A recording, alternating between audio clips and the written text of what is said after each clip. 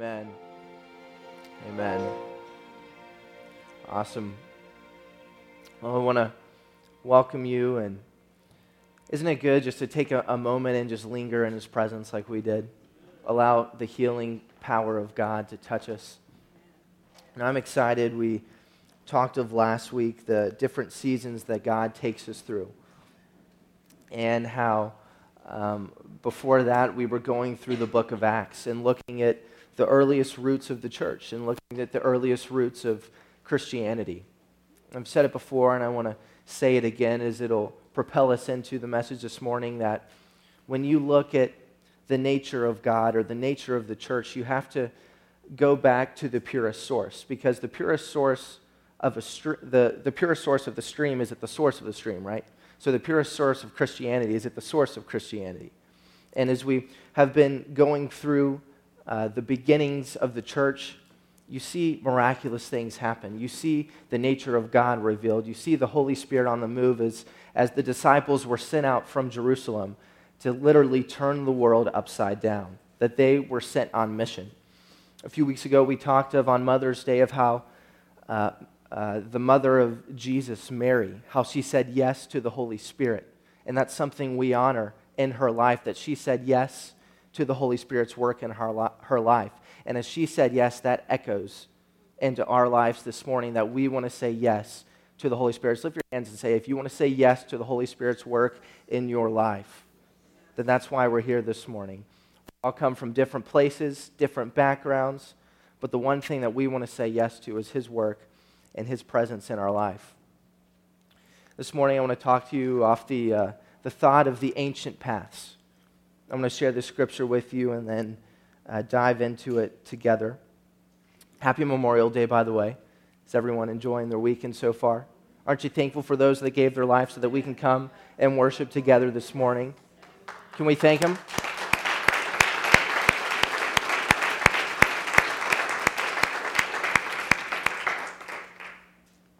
Awesome. So Jeremiah 6:16 says, "This is what the Lord says. Stand at the crossroads and look." And here it is. "Ask for the ancient paths. Ask where the good way is and walk in it, and you will find rest for your souls." Ask for the ancient path, and you will find rest for your souls. You know, today in the world that we live in is a little bit of what Michelle was sharing, is we have different thoughts, different ideas of what Christianity is. We have 40,000 different denominations that exist, different ways that people think Christianity should be expressed. You know, when Jesus came and He told Peter that on this rock I will build my church, He didn't say I will build many churches. He said I will build a church. The devil knew that if he could come in and cause all this separation and get people in all these different places, that he could bring confusion into people's lives and for them not to trust God. And so we see when, as coming up out of the book of Acts, that they were taking an ancient faith and bringing it to the world around him. That's what we're doing this morning, is we're taking an ancient faith, because the Bible is an ancient book, 2,000 years old, and we're taking this ancient faith into a modern world, because the Bible is always relevant. It's always true. It's truth for every generation, truth from age to age.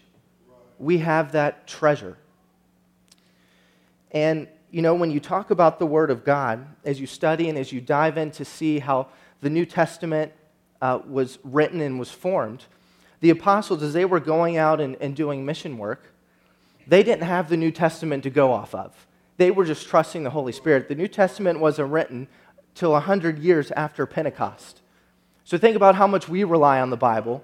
We're not being threatened physically for our faith. So these apostles were going through life spreading the mission of Jesus, and they didn't even have the Word of God, the New Testament, to give them some faith to get through.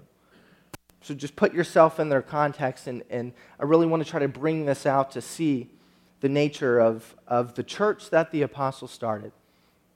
Now there's this word I want to throw out. I want to really dive into it. It's the word orthodox. And if you've heard that word before, you might have heard there's actually Orthodox churches all throughout the world in the Middle East. There's a Coptic Orthodox church. If you've seen on the news, the the recent attack where the Coptic Christians, or another word for that is Egyptian Christians, were on a bus and ISIS had came and they had opened fire on that bus, and children and women and men. It was a church bus were shot and killed. So that's happening in the world around us, and we see these recurring events starting to happen. And that was a Coptic Orthodox church. And then there's also the thought of what Orthodox is, and that's what I want to give you today, because is those missionaries, as the apostles were sent out, they begin to build this church. And they begin to share the Orthodox faith, which Orthodox is Greek. What that means for you and I today, it's the right way to worship. It's right thinking. It's right believing. And it's the purest stream of that first church. As they stepped out of the upper room filled with the Holy Spirit, they begin to start the church. And it's amazing that this was the ancient path. I want to share a scripture with you. Ephesians 1:22-23 says, "And God placed all things under his feet and appointed to him to be head over everything for the church, which is the body, the fullness of him who fills everything in every way." We sing that part in that song. You've heard me break it down in different ways. I am unfulfilled without full communion. Jesus Christ is the full communion that we partake of. When we gather together, we partake of his body. We partake of his what his word is. We spend time in his presence. That's what transforms us, is Jesus and his presence. It's not how well I can communicate something. It's not how well the music sounds, which all those things are well to present it. But he's the one who brings the change. He's the one who brings the transformation. So when you get to know the author of the ancient faith, the author of the ancient path, because there's everything else, like Bree was saying, there's everything else screaming for your attention. Look over here, do this, go this way. This is the advice you need to handle this situation. But if you want real peace, we know the only one who can offer that is the author of the ancient path, is the author of the ancient faith. And that's the source that's tested. It's true. The resurrection happened. It's fact. It's documented. You know, there's people who try to disprove it and say it never happened. Well, it's fact. The resurrection happened. And so people who try to say the Bible isn't real, it isn't authority, even atheists, all these different religions who try to say things, it's fact that the Word of God is true. And it's amazing because the church, those early apostles, were the ones that wrote the Bible. The church was the one who wrote the Bible. And when we look at our Bibles, we have to think, what commentary, what opinion am I getting of the Word of God? Because that's important, right? What opinion am I getting of the Word of God? Is it a pastor's opinion? Or is it the opinion of the purest stream? And that's my heart for you this morning. Anytime I get up here, is I dig and get into the purest source to make sure you're getting the full loaf. I'm not just throwing you crumbs, but you're getting the full loaf. Because when you are partaking of the fullness, you're eating of the fullness, that's really where you're going to be changed, and that's where you're going to be nourished. That we're just not eating sugar, or we're just not coming together singing some happy, clappy songs. That's not what it's all about. We're not here to be entertained. We're here to partake of the body of Christ, and that's a very serious thing. And we have to take it serious. That's why we honor God's house. In a minute, we'll see that Jesus, the scripture that speaks of how Jesus gave his life for the church, which is you and I. That's what he came to establish. He redeemed us by his blood, but then he just didn't leave us orphaned. He built a church. He built a church for us to come and be nourished and receive the mysteries of Christ, baptism, communion. All those things God gave us so we can be nourished, but not just stay nourished, not just come and eat, but then we have to go out and share the bread with other people. We have to bring Jesus to other people. Because that's what the world needs. They need the ancient path. They need the way that's tried and true. And that's why we've experienced great blessing as a country and all of its ways of how it's flawed. The heart of our founding fathers was to try to build a Christian society. And that's why we experience so many blessings. And that's why men and women enlisted to fight for something where freedom could be expressed.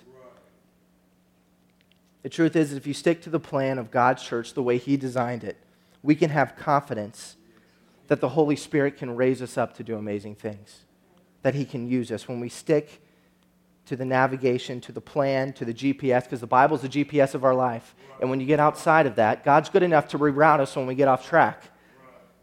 But we have to listen to the Holy Spirit, and we have to make sure we're staying in line with the Word of God. Because there's always little things that can get us off, or there's, the thing of a false prophet to lead you down a wrong path of that interpretation of Scripture. It's not even something that you might see is way out there. It's just a wrong interpretation that could give you a wrong idea of grace, a wrong idea of salvation. We've talked about that, where there's this teaching where it says salvation's a ticket. You get your salvation so you're good at the end of your life, but never understanding that it's a healing journey that you're on for the rest of your life. Your salvation is just as important when you confess Jesus for the first time to where it is today, to where it is 30, 40, 50, 60 years from now. It's just as important because it's a process, it's a journey, it's a healing journey that we're all on. And God has given the church a healing purpose to make sure that you're healed, whole, well, and nourished. And that's the beauty of partaking of the mysteries that Christ gives us. And so I wanted to look at what is God's vision for the church, because there's all these visions for all these different churches.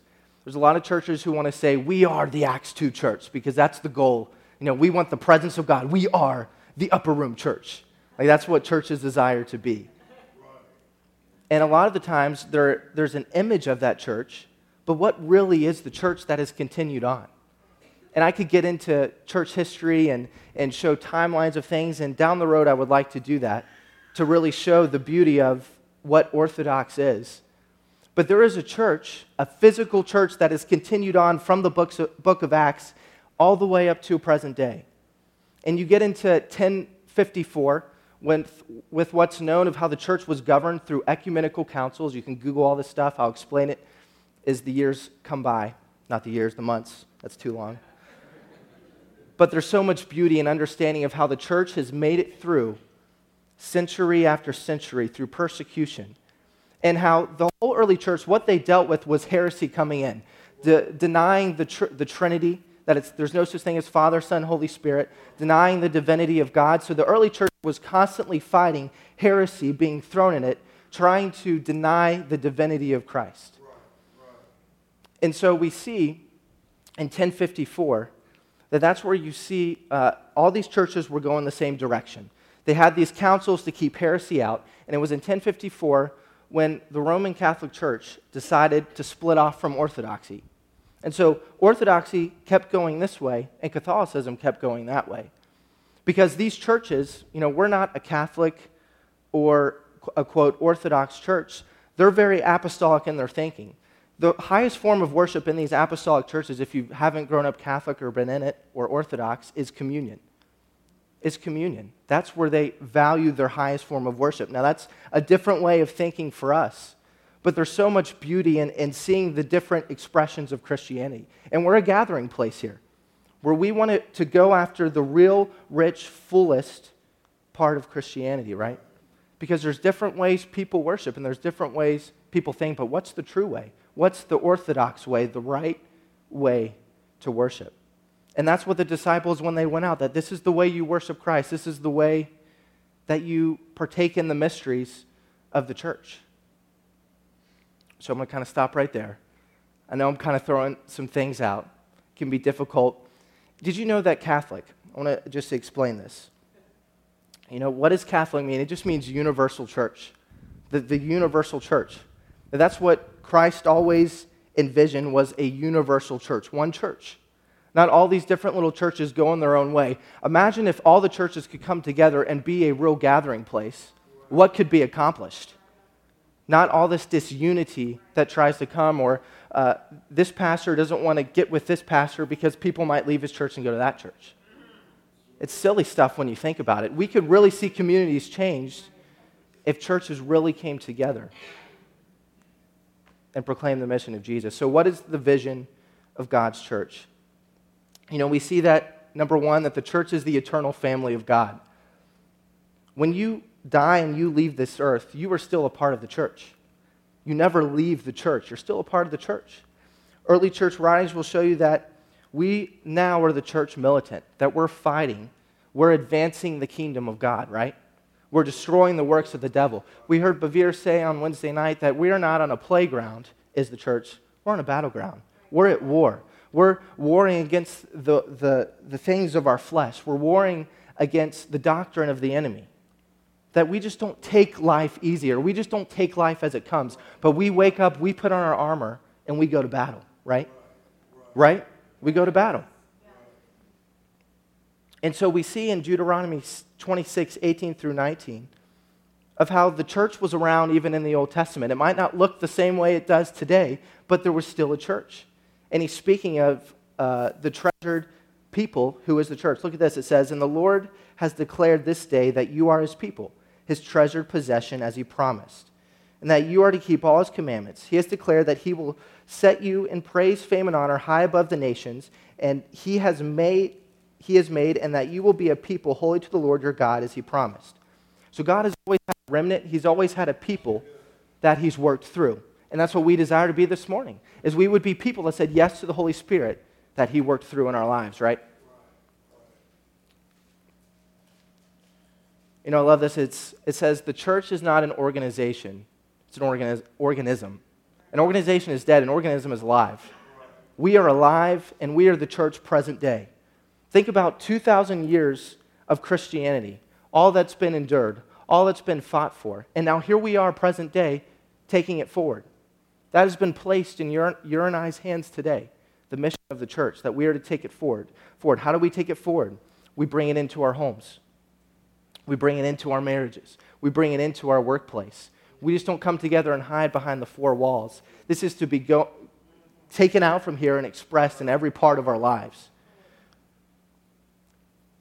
There's an early church father that said this. It says, "He can no longer have God for his father, who is not the church for his mother."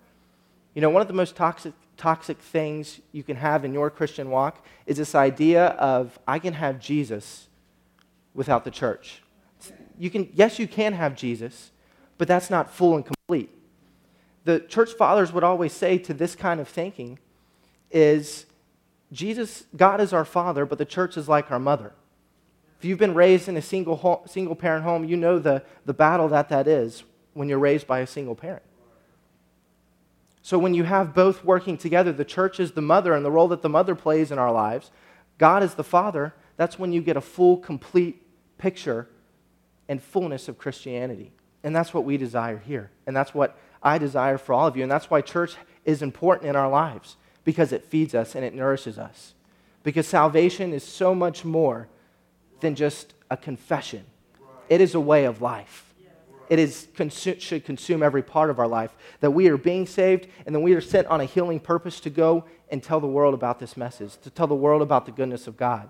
Because there's people out there who think God doesn't love them, God doesn't have a plan with them, God is finished with them. But when we understand the church is a hospital, and when we bring people into the church, or when we get in our ambulances and we take it out, that we're on mission, that's when you see the power of God back you and come behind you, where you're able to bring a healing purpose into people's lives.